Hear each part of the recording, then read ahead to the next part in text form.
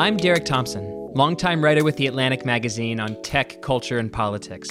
There is a lot of noise out there, and my goal is to cut through the headlines, loud tweets, and hot takes in my new podcast, Plain English.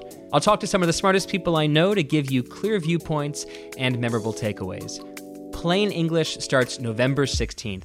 Listen for free on Spotify or wherever you get your podcasts. It's Off the Pike, presented by FanDuel.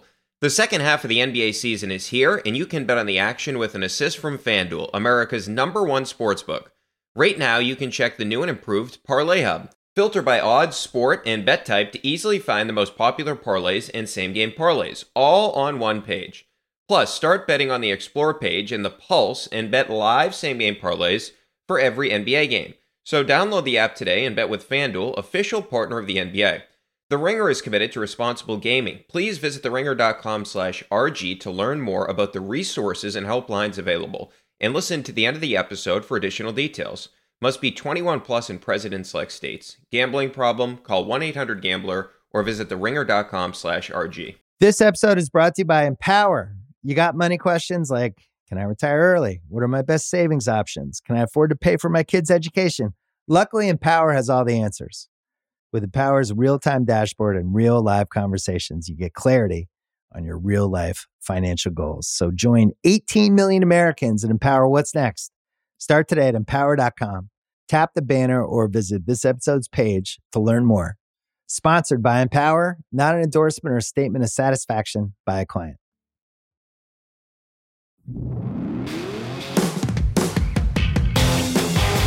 Welcome into Off the Pike. I'm Brian Barrett. After the Patriots pulled this one off today, man, 17-14, they improved to 1-1 on the season. It was an ugly one. And one thing I will say about that before we get into greater detail in the game itself, we're going to chat with Doug Kyed from Pro Football Focus. So we'll get into all the numbers with Mac Jones, etc., the formations that we've been ranting about all week. No play action. We'll ask Doug Kyed about that in just a little bit. But I don't know how much more games we're going to get with Ian Eagle and Charles Davis. This is not a very good Patriots team right now. It wasn't a good Steelers team either. I get it. Both these teams are sort of national brands, if you will. The Steelers have fans all over the country, and we know the Patriots, of course, have become a brand. Thank you very much to the Tom Brady era, etc. But I don't know how many more games we're going to get to enjoy with those guys. So it was fun watching these guys today, Charles Davis and Ian Eagle, because it was a lot better than what we got last week. I don't know what the hell Greg Gumbel and Adam Archuleta were talking about half the time, so it was nice to get an A-level broadcast today because it's something that we did not get last week, but it does feel like you sort of have a sigh of relief here with the Patriots picking up this win and not going to 0-2, because you start this season 0-2 considering who you played.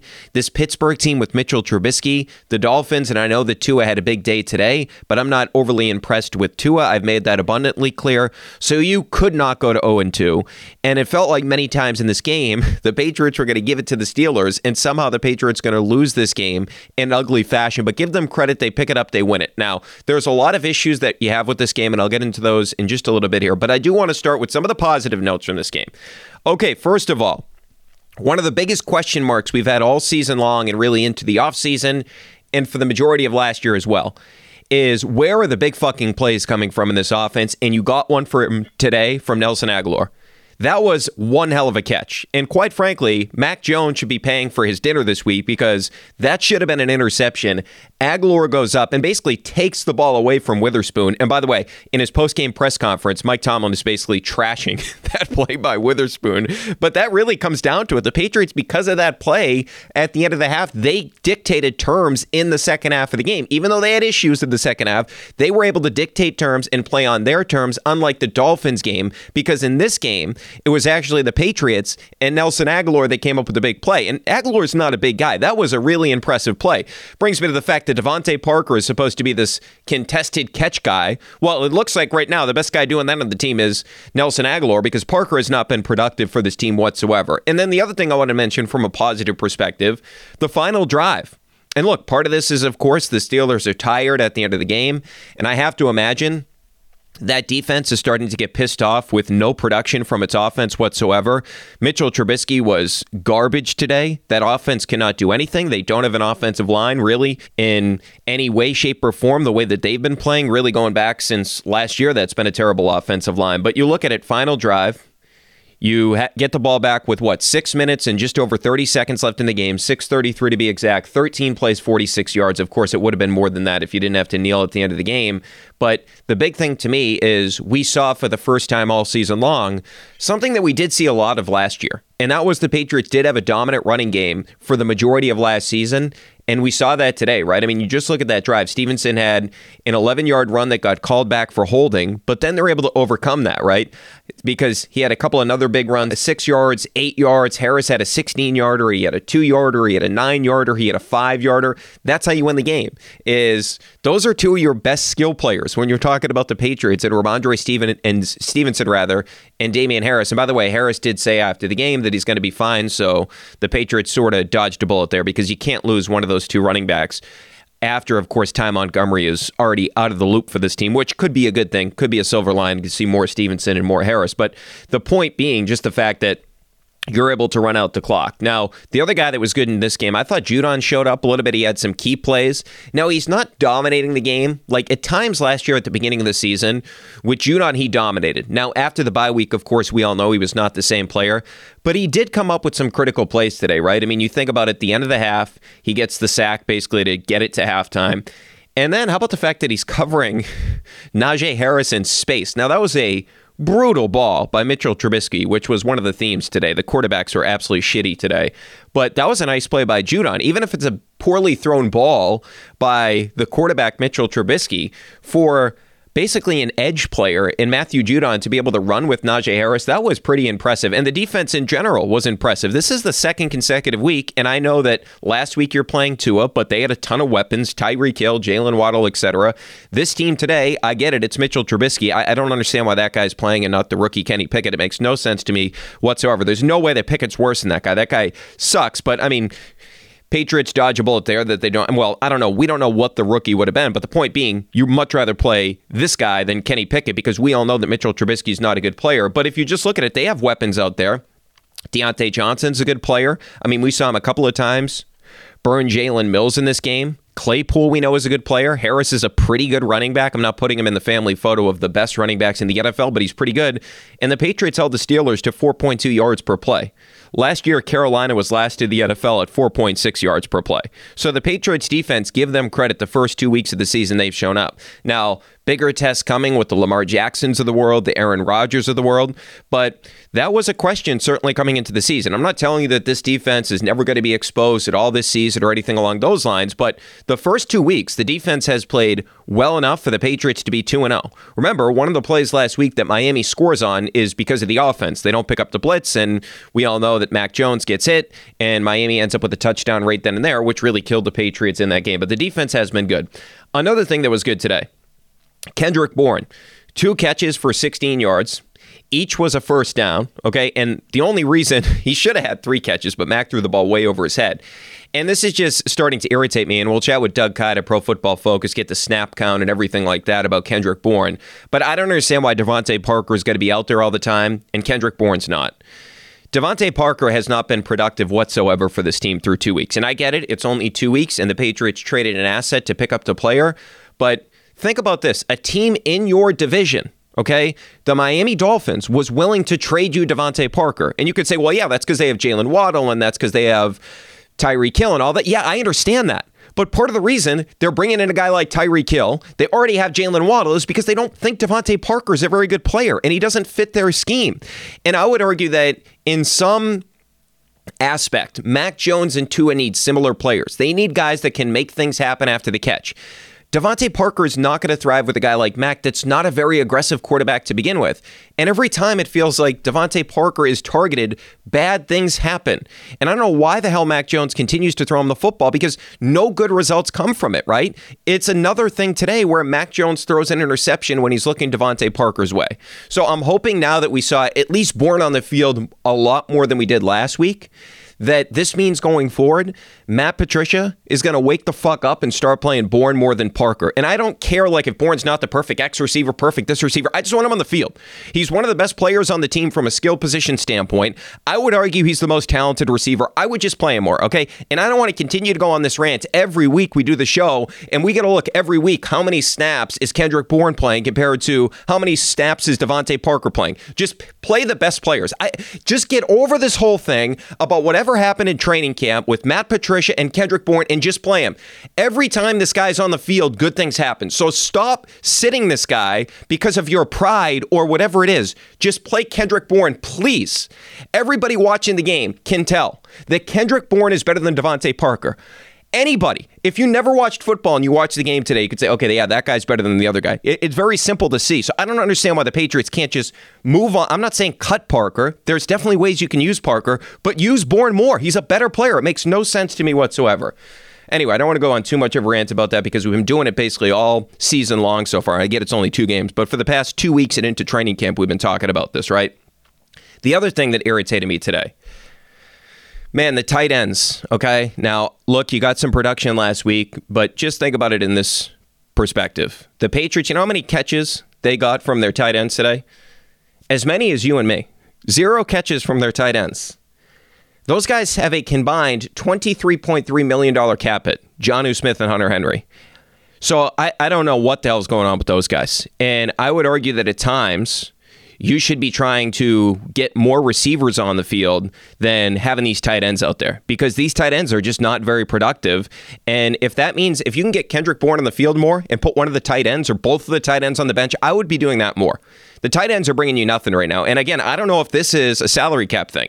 There's no reason these guys have to be on the field as much as they are because they're not giving you anything whatsoever. In fact, today, basically, they were DNPs. Now, I know you can go through it and tell, oh, Brian, you did this on a run play. What a great play. Great. Okay, I don't give a shit about that. I give a shit about the fact that this guy or these guys are making $23.3 million and they give you nothing today. Okay, and you cut 2 tight ends because they weren't good enough on the team. They were on their rookie contract still. You had to overpay these guys and they gave you nothing today. Nothing. Okay. The other issue that you have in this game is the quarterback just wasn't good. And I'm hopeful. You know how I feel about Mac. I'm optimistic about Mac's future. I think Mac could be a good player in this league. But today, I guess the only excuse you could give Mac is this. We know that he was sick on Thursday. He missed practice. He was dealing with a stomach situation. Last week, remember, after the game, he didn't speak to the media because he was dealing with a back issue. But I felt today that Mac Jones, now Isaiah Wynn was really bad as well, but Mac Jones was like the Patriots' worst offensive player. And I don't remember watching too many games last year where I looked at the game and I said, hey, Mac Jones is the real problem for this team. Even if you go back to the game where the Patriots were completely outclassed by the Buffalo Bills in that playoff game, Mac Jones was not the problem in that game. Come on. Kendrick Bourne was good in that game. Mac Jones was good in that game. The defense was a no-show. Judon was a no-show. I just can't look at the games last year. I'm not telling you he played well in all the games, but there weren't a lot of games where I'm like, okay, Mac Jones is the reason you lost the game. Now, good for the Patriots that his teammates picked him up today, especially Nelson Aguilar, right? That catch that ends up at a touchdown that should have been an interception. But Mac all day was not good. And look, maybe we can chalk this up to the fact that, you know what, he's dealing with the illness, the injury. He'll be better next week against the Ravens. That's my hope. But when he doesn't play well, we can't sugarcoat it. He was really fucking bad today. You look at the first drive of the game. Incomplete pass to Hunter Henry, who didn't have a catch in the game, but he threw that too early to Henry. So, hey, maybe you would have had one reception from a tight end for that $23.3 million combined cap hit if Mac threw that ball in time. Bad pass by Mac on the first drive. 3rd and 8 on that same drive, Mac picks up a delay of game. So basically that renders the drive ineffective because we know the Patriots aren't going to overcome a penalty like that. But then on the second drive of the game, so that's when you have to settle for a field goal. And again, that was well scripted by the Patriots coaching staff. They were moving down the field just like they were against the Dolphins prior to the pick, which I put on Mac, and I know it was a missed call. But today, same thing. Drive stalls out because you have negative plays. You look at the second drive of the game for Mac Jones and the Patriots, that's when he has the interception to Parker where he just throws it into double coverage. I mean, there's no reason for Mac Jones to make that pass. No reason whatsoever. Myers and Aguilar were both open. So I don't know what he's doing throwing that ball into traffic with Devontae Parker. Makes no sense to me whatsoever. It's a bad decision by the quarterback, right? This isn't about the scheme. This isn't about the offensive coordinator. This isn't about the personnel. That was a bad decision by the quarterback when you had guys that were open. 5th drive of the game, right after half. Mac throws a ball way over Bourne's head. Just a brutal throw. And then the Patriots, of course, remember, they missed that long field goal. Folk does the 52-yarder. Fifth drive, or I should say sixth drive of the game, Mac is forced out of the pocket, and he throws the ball right to Sutton. That ball should have been intercepted. So if you do the math on this, Mac really should have had 3 interceptions on the day. I mean, that easily could have been picked. That was thrown right to Sutton. And this, again, is a theme with Mac. It seems like if he can't get rid of the ball quickly, he does tend to panic, and especially when he gets out of the pocket. Like, he's running to his left side, and he just throws the ball like that. It's a careless mistake by the quarterback. And then if you look at it, too, at the end of the game, before the final drive, which I give the Patriots credit for, where they're basically able to milk the rest of the clock, that drive before that, the Patriots have a chance to end the game. So Mac, in that particular drive on third down, remember he throws to Jonnu Smith, who is double covered. That was just happy feet from Mac Jones. That was a complete panic situation where you could see Kendrick Bourne was coming open, and actually on the other side of the play, Myers was open as well. And the thing about this one is, this isn't me just saying, oh, look, it looks way easier to do it, right, when you're watching on TV. The reality is you could see it. Mac Jones is not under pressure on that play, and he just threw it to Jonnu Smith into double coverage for no reason. I don't understand what he was doing. So definitely going forward, you dodged a bullet that your quarterback played this poorly and you won the game. And part of that is the quarterback that was on the other side we know is not good either. But Mac Jones, flat out, he has got to be better. There's no way around it. And then the other thing is this, just in terms of drive killers from this offense, right? Because they did have some good drives and they would continually get stalled out. A couple of them were stalled out by Mac, the interception, of course, and we gave you the drive at the end of the game there where he just throws into double coverage. But if you go to the third drive of the game, when Mac was blitzed, they don't pick it up. He gets an intentional grounding. Again, that's a bad play by Mac. You can't get intentional grounding there. But nonetheless, then you have a holding on win. So back-to-back negative plays. You look at the fifth drive of the game, Isaiah Wynn jumps. So you had all these issues in terms of just drive killers, too many mistakes. And Isaiah Wynn had a really rough day. And this team really dodged a bullet in the sense that we didn't see a guy like TJ Watt, the reigning defending defensive player of the year. But bottom line is this Patriots team has got to be better. They have got to be more consistent offensively. They have, and we talked with James White about this earlier in this week, they've got to cut out the mental errors, and that goes with the quarterback and that goes with the offensive line. Because the reality is this, the Patriots are just not a good enough team to overcome putting themselves in bad situation after bad situation after bad situation, and we saw it too many times today. And I would just ask you, how many other offenses would only score 14 points? And look, I'm not trying to take away anything from the Patriots defense, but because they played well today. But the Patriots caught a lot of breaks in this game because of who the quarterback was on the other side. If you had a quality quarterback on the other side, not a guy like Mitchell Trubisky, the Patriots would have lost this game. So it's great that they improved to 1-1, and you feel good about that because it's a lot better than what the alternative would have been if you actually lost this game in Pittsburgh. Then it's real panic time, and it's a complete disaster for this team.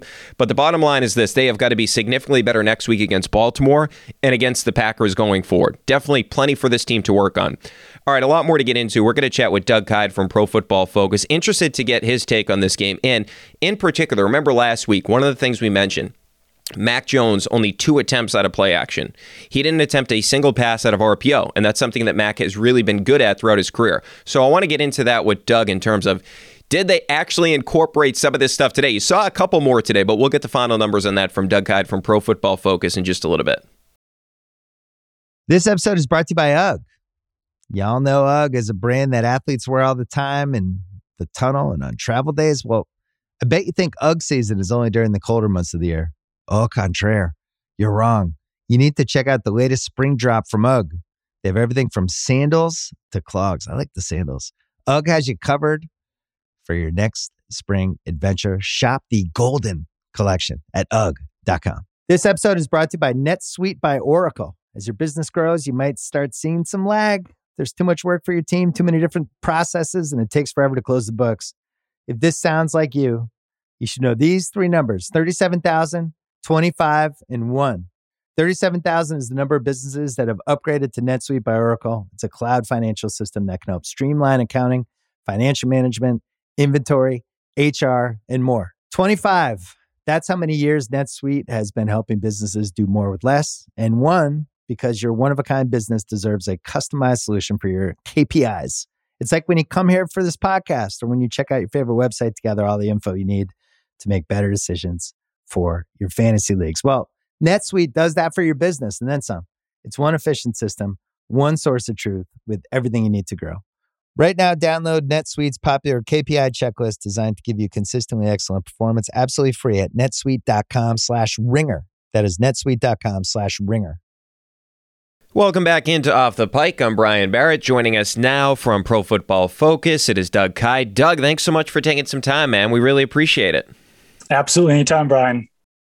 Yeah, so this was a strange one, Doug. I got to tell you, just from a Patriots fan perspective, I was really getting nervous there because it felt like they had the game won, and then it felt like they were going to give it back to the Steelers. What were your thoughts just initially in this game where it felt like the Patriots could have won this thing? They could have blown the Steelers out, but they kept letting them back into the game. It kind of felt like one of the old school, like 2003, 2004 type victories for the Patriots where you kind of, look up in the fourth quarter and you're like, oh, they're going to win this game. Good run game by the Patriots, really good defense. Mac Jones definitely didn't play like Tom Brady in this game. I think that Mac Jones might have actually been their biggest issue overall, which is something that we could obviously talk about a little bit later, but just kind of an old school grinded out, hard fought victory for the Patriots, which I think is what they needed in this one.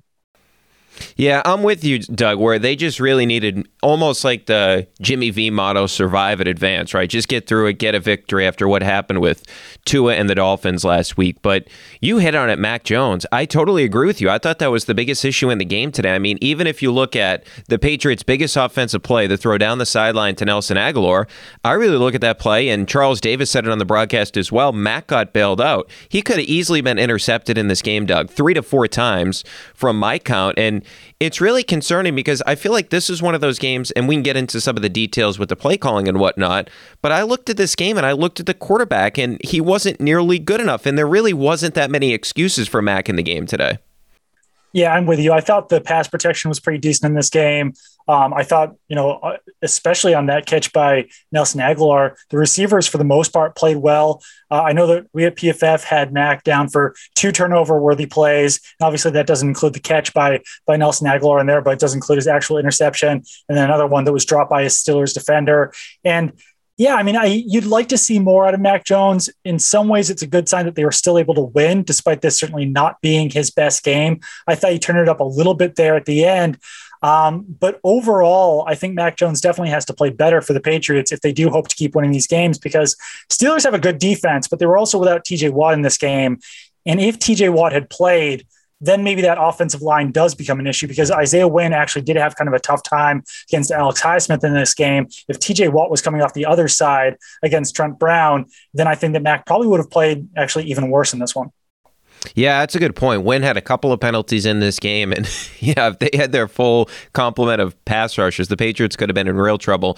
What jumped out to you today, though, about Mac? Obviously, we mentioned the one with Aguilar, but to me, Doug, it almost feels like, and I don't know if this is because of how last season ended, it almost feels like he gets a little bit uncomfortable as time goes on in the pocket. I know that happens to a lot of quarterbacks, but I look at, they had a chance to ice the game prior to the final drive where it was great to see them just pound the football, but that play where he just forces it into double coverage to Jonnu Smith, it felt like you could see Bourne about to uncover and become open, and it looked like Myers was open on the other side as well. Do you think it's sort of like a panicky thing going on with Mac right now? Yeah, that was one of the more egregious plays to me too, just because he wasn't getting pressured on the play. He had time, and it's almost also like he's not seeing things, because on the interception by Minkah Fitzpatrick, I'm not sure if he saw Minkah Fitzpatrick back there and ready to pick off that ball. And I question whether he saw the second defender on that throw to Jonnu Smith, where he forced it into double coverage when, like you said, other receivers were coming open on that play. So it's either he's not seeing things or maybe he's rushing things a little bit out there, but it does feel like he's still not fully comfortable in this offense.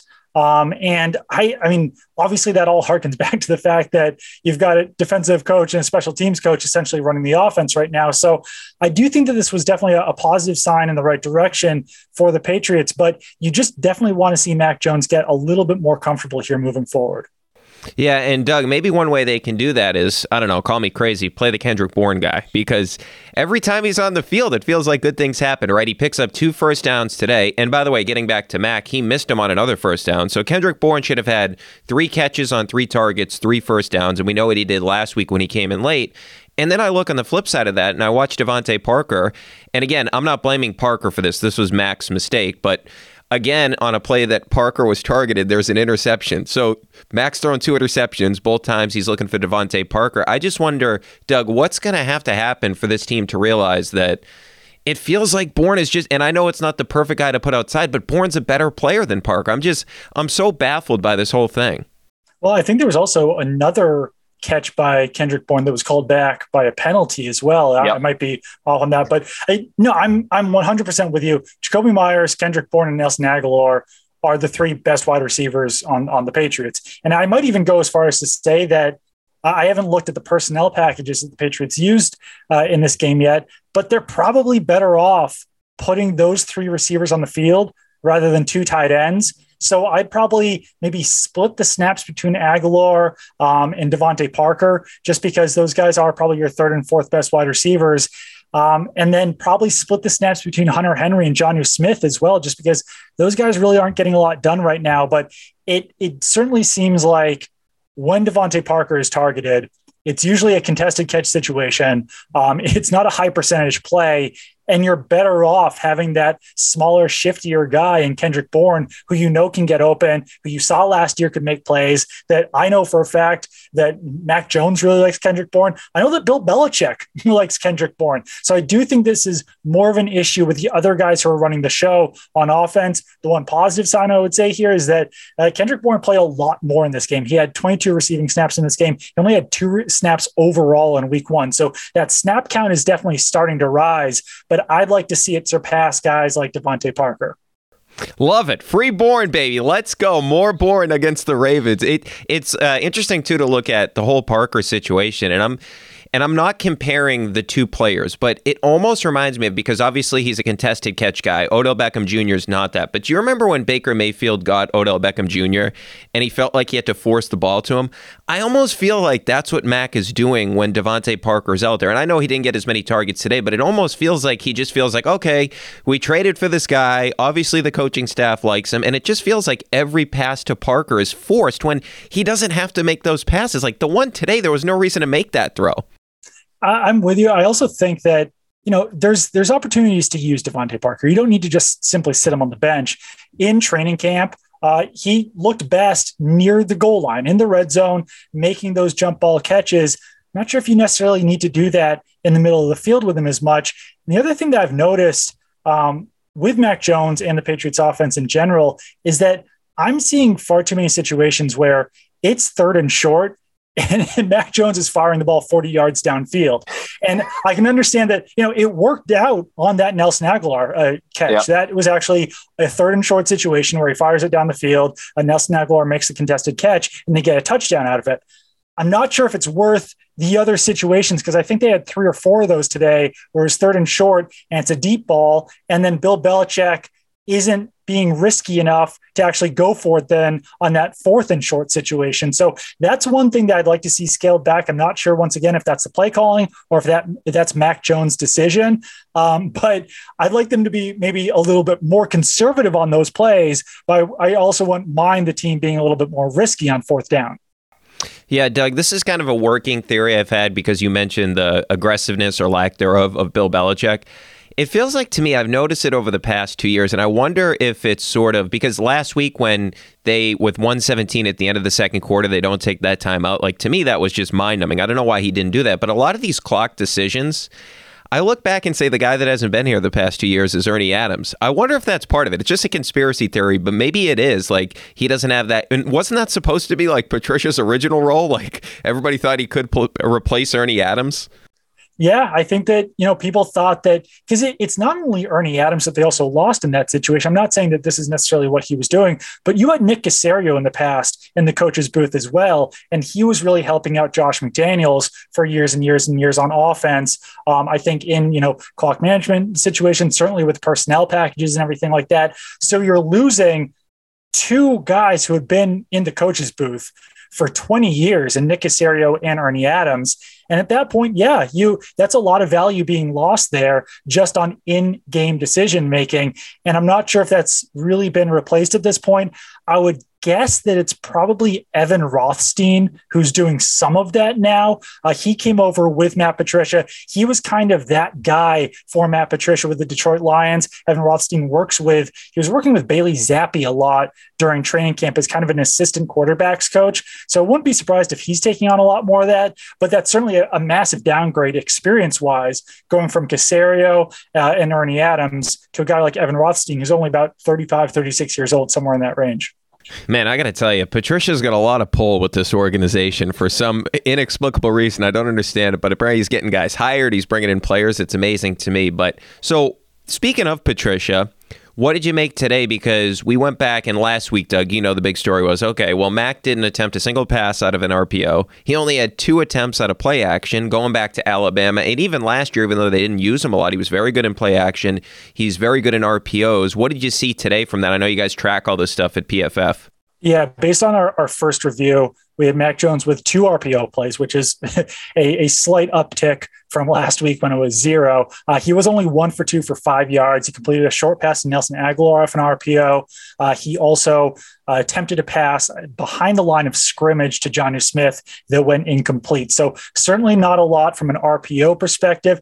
And that's still something that's a little bit perplexing to me, because I had heard earlier in the offseason, really as far back as like February, that the Patriots were planning on implementing some of the things that Mac Jones did at Alabama into the Patriots offense. And at least so far early in the season, we haven't seen that. There were more play action plays. Mac Jones was 3 for 5 on play action for 42 yards, not overly productive. But once again, last week, he was only 2 for 2 for 22 yards. So maybe we see that slightly starting to gradually incline over the course of the season. But it does feel like, they won today. They were slightly productive, certainly more productive than the Steelers offense.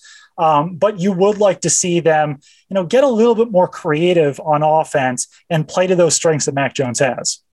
Yeah, you know what? It's so aggravating to me too, Doug, because look, I'm not defending Mac Jones's performance today. We alluded to that at the beginning of how he played poorly, but I just don't understand it. Like, I look at a guy like Tua and I see what Mike McDaniel's been doing with him, all the play action passes, etc. We see it across the league. I mean, I think about a guy like Arthur Smith, right? Ryan Tannehill really starts to become a good player under Arthur Smith, not LaFleur. LaFleur had already left to go to Green Bay. They start running a ton of play action. Tannehill leads the league, and then he leads the league in passer rating. I don't understand why the Patriots don't sort of dig into the low-hanging fruit in the NFL, especially when you have a quarterback that we've seen in the past. He's been really good at these things. I can't comprehend why.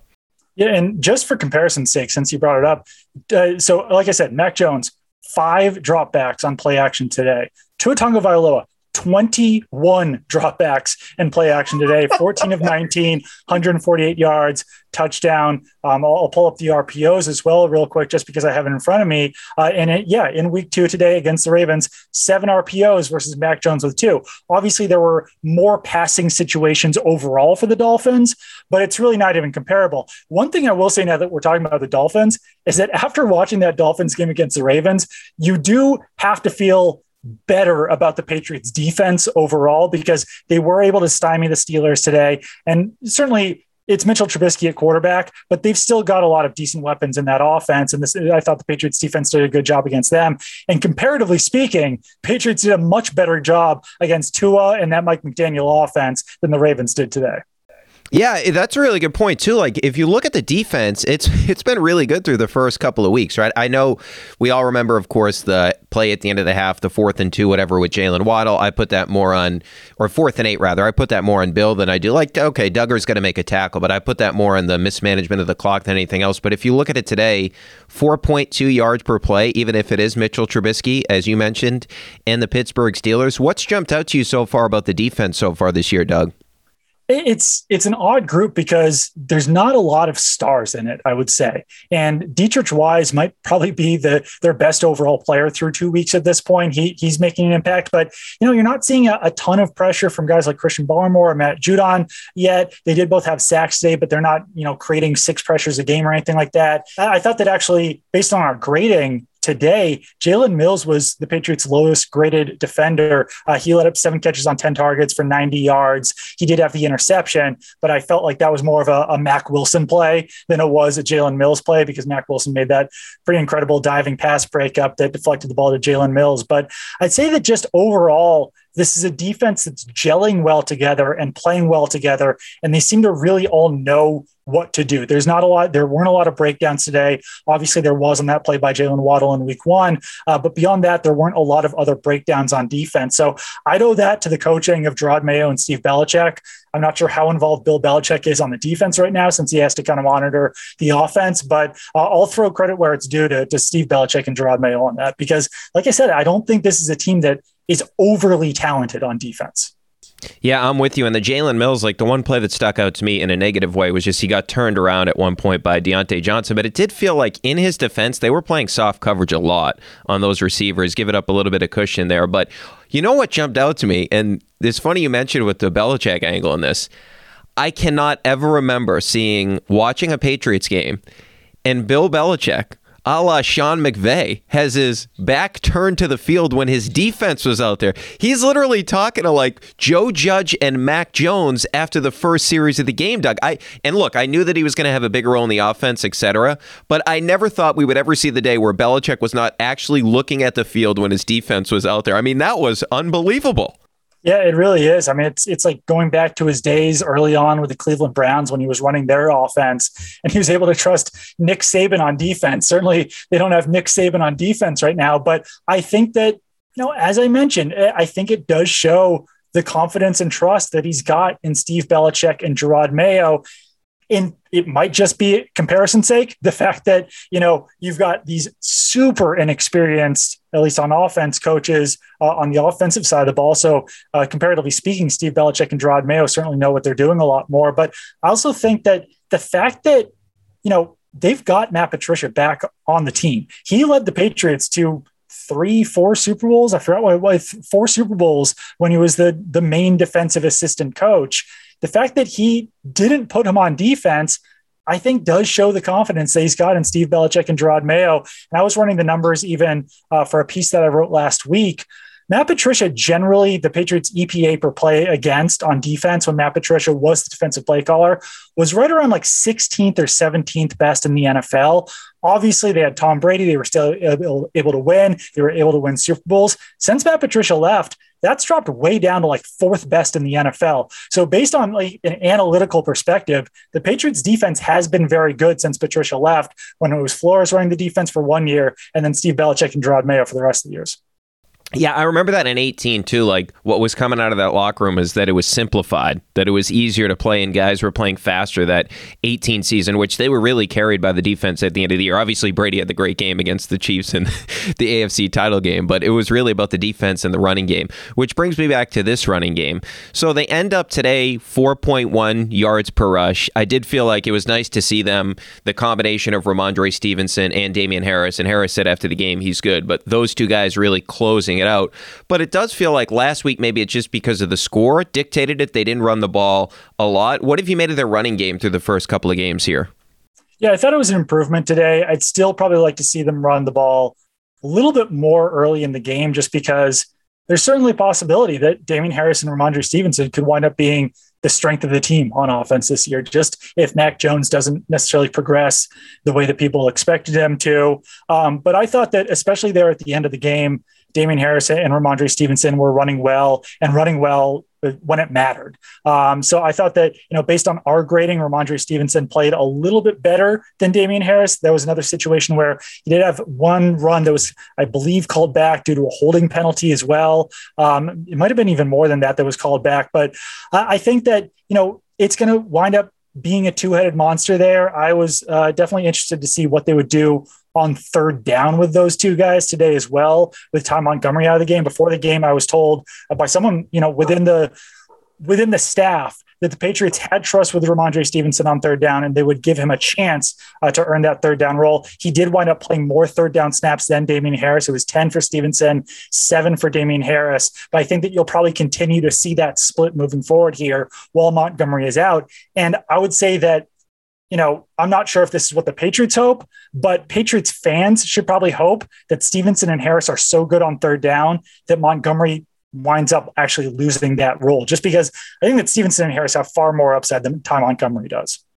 Yeah, I'm with you on that, especially with Stevenson in terms of his ability to catch the ball out of the backfield, which we haven't seen a ton of throughout his short tenure here with the Patriots, but he's definitely looks like a guy that's capable of it. It looks like he has good hands. And I was kind of surprised, like last week, going back and looking at it, that they only threw 3 screens in that game. I know they tried to set up a tight end screen today to Jonnu Smith, but I'm wondering if they try to dig into more of a screen game and try to get the ball out of Mac's hands quickly for the Ramondre Stevensons of the world. Yeah, I think that we could wind up seeing that. Ramondre Stevenson, like you said, he's got really good hands, certainly improving as a pass blocker as well. Both him and Harris graded out well in our first review as pass blockers. But yeah, I mean, you want to get the ball in space to your best playmakers.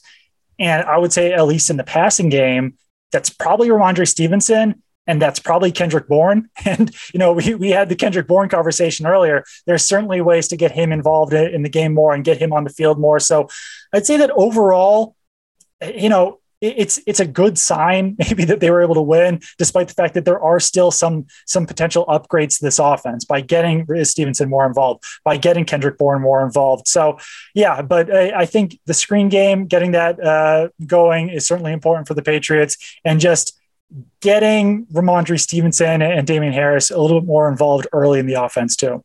All right, that is Doug Kyed from Pro Football Focus. Doug, thanks so much for taking some time on week 2 of the NFL season. I know you guys get a lot going on, so we really appreciate it, man. Thank you.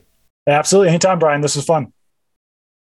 This episode is brought to you by Lincoln and the all-new 2024 Nautilus Hybrid, featuring a customizable 48-inch panoramic display, available Revel audio system, and available perfect position front seats with active motion massage. Oh my God. The world isn't wide enough. Visit Lincoln.com to learn more. Some models, trims, and features may not be available or may be subject to change. Check with your local retailer for current information. Lincoln and Nautilus are trademarks of Ford or its affiliates. All right, welcome back into Off the Pike. Thanks so much to Doug Kyed from Pro Football Focus. Great stuff from him. That was really fun to talk with him right after the game so we could actually get some of the numbers on the formations, but more importantly, the play action, the RPO stuff. I don't know why they're not doing that more. That is going to drive me crazy. That's going to be one of the things that we have to document every week because it makes zero sense that they're not doing it. I mean, that was great stuff from Doug giving us the comparison to Tua. Tua's throwing out of RPOs all the time, throwing out of play action all the time, and look at the success that guy's having. And look, I know I was rough on Mac earlier today because he did not have a good game, but the bottom line is when you look at Tua, he's not as talented as Mac Jones. I will continually say that Mac Jones is better than Tua. So they came out of the same offense. They ran the same offense at Alabama, and Mac was actually better in that offense than Tua was. So Mike McDaniel is there in Miami running all that stuff. Why aren't the Patriots running more of that stuff for Mac? I mean, it is mind-boggling to me and is aggravating to me. The other big thing, of course, we know in today's game that Kendrick Bourne, at least the snaps are up with him, so great to get the actual number 22 snaps in terms of passing snaps for Kendrick Bourne. Great stuff from Doug Kyed there. So that was a lot of fun talking with him. And Doug brought up a good point about the defense, man. The defense has been significantly better than I thought it was going to be coming into the season. Now, not, of course, a potent offense that you go up against today. But remember, it is kind of weird if you look at where we are this year. Nobody's talking about the defensive play caller. Remember, that was such a huge story last year because after that game against the Dallas Cowboys, when it was the most yards ever given up by a Bill Belichick defense, it was, wait, who is calling the plays defensively? And then it was, remember, we got the reporting, I believe it was from Greg Bedard at the time, that, hey, Bill Belichick took over the defense now. He's calling the plays defensively. And then we got all this stuff about, hey, well, actually, Steve's calling the plays, but Gerard Mayo is running the meetings. The defense, that was a whole issue last year. And give Steve Belichick, give Gerard Mayo, give that defensive coaching staff in general some credit here because the defense has been really good to start the season. Now, we'll see what happens next week when you go up against a guy like Lamar Jackson and then against Aaron Rodgers. But what we've seen so far for the defense, you can only judge them by who the opposition was. They've been pretty damn good to start the season, and they've needed it because of the way that this offense has played so far this year. We need to get to one Red Sox thing because over the weekend, and you would think, okay, small thing, right?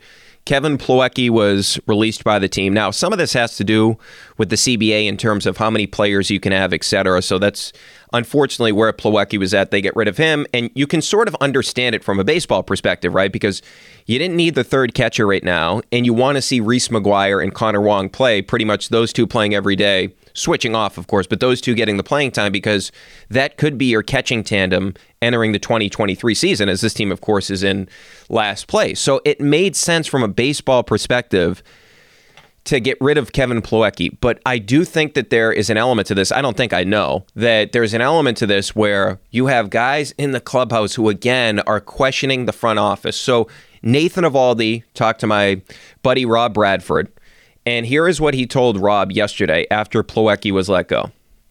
I understand it's a tough decision, but you want to build a championship around guys like that, guys who are going to do what it takes to win ball games and do whatever they have to do to help the team win. And I felt he was doing that. We had, how about this, Schwarber last year and Hunter Renfroe and certain guys like that. There are the guys that do little things right on the field and off the field, and you're in the clubhouse. It's hard to find a player who interacts with both pitchers and position players. Sometimes you can be a little divisive, but when you have guys like Plow, of course, that's Plawecki, Renfroe, and Schwarber, all those guys were extremely good guys in the clubhouse. I think sometimes that goes in a little further than productivity or whatever on the field. To me, that was very difficult. It was difficult to lose a guy like him, even where we're in the season in the last few weeks. So he understands like where they are in the standings. Everybody does. He can't ignore that. But the biggest thing to me about this is not the Plawecki portion of the equation. He brought up Schwarber and Renfroe. Rob didn't ask Nathan Eovaldi about Hunter Renfroe and Kyle Schwarber, right? At this point in the season, they're not really relevant, right? I mean, those are guys that we ranted about all season long, and prior to the season, why aren't both those guys? Why isn't at least one of those guys still here? Nathan Eovaldi, who of course was the Red Sox best pitcher in 2021, he started the wild card game. He is considered to be the leader of the pitching staff. He's coming out and he's saying this as we have now, 2 weeks left in the season, and the Red Sox are nowhere close to a playoff spot, and they have massively underachieved, and you have a leader of the team pointing this shit out to the guy running the front office. Basically, what he's saying here, without saying it, we should have had Schwarber and Renfroe. And he almost did basically say it. Think about that. Think about how bad of a look that is for Chaim Bloom right now, that a player on the team is saying that. And part of that is this. The Red Sox have never approached Eovaldi about a contract extension. Now, we could get into an argument on whether or not you want him back. I would rather have Wacha back than Eovaldi. The velocity down. He's been dealing with so many injuries this year. Not to say that Wacha is like the picture of health, but I'd rather have Wacha back here next year than I would Nathan Eovaldi to begin with. But that's not what we're talking about. We're talking about this guy has never been approached by the front office about anything, doesn't know his status going forward with the team, etc., all that different type of stuff. And then he's back here basically playing on that one-year contract. And these guys, they're not different than the fan base. They feel like you and I do right now. They feel like Chaim Bloom has let them down by what he did prior to the season, where he made the big league club worse. He actually made a team that was 2 wins away from the World Series. He went out there and he made them worse with the moves he made. Not the moves he didn't make. Most of them are moves that he actually made. So they let Schwarber go. They're not interested in him whatsoever. Makes no sense to me. But the Renfroe thing also, they traded Renfroe away and they didn't get an everyday right fielder. And how about this? This just kind of points out how bad it's been. So the Red Sox entered Sunday with 136 home runs on the season. That was 21st in Major League Baseball. They entered Sunday with 38 outfield home runs. That was 28th in baseball. So a pretty easy math on that, right? Only 2 teams have less home runs from their outfield than the Boston Red Sox. Remember, Hunter Renfroe last year hit 31 bombs. 31 of them. Schwarber this season is second in Major League Baseball in home runs behind only Aaron Judge with 39. He could have been on the Red Sox. Hunter Renfroe has 25 home runs, which is tied for 31st in Major League Baseball. And so this is just something going forward, and in all likelihood, Nathan Eovaldi is not going to be a member of this organization after this season, and he was a great member of this team. 18, of course, he was great in the postseason. He was the Red Sox best pitcher last year. He's been a really good member of this organization, and originally that contract that Dave Nabrowski, admittedly, I didn't think it was a good contract. It has worked out for the Red Sox. The one that hasn't worked out, of course, is Chris Sale. But Eovaldi's been a great member of this organization, does all the right things, and he's basically letting you know on the way out the door that you guys better be careful, because this guy running the team right now, he's a problem. He is a problem. We were trying to win a World Series. The fan base wanted us to try to go for it, and look at what he did. He willingly went out of his way to make the team worse. I don't understand, like, what is the other rationale behind what Chaim Bloom did? He made the team worse, and that should never be acceptable. And I can totally understand rebuilding the farm system, loading up. I understand all that. But he willingly made the big league club worse after the run they made last year. Unbelievable to me. All right, we'll be back, of course, in a couple of days here. And by the way, we got a big Red Sox guest coming up. He may be the manager of the team, Alex Cora. So we'll be talking with Alex Cora this week, and we'll get into all the details with this team and what's going on the remainder of the season, because there are some bright spots with the team I want to get into with the manager as well. And as always, if you want to leave a voicemail after, say, like one of these Patriots games, certainly can. If you want to rant during the game, you want to go nuts about Matt Patricia or Kendrick Bourne's playing time, that number is 617-396-7172, 617-396-7172. Thanks to Jamie McClellan and Steve Cerruti for producing this podcast, and we'll chat in a couple of days.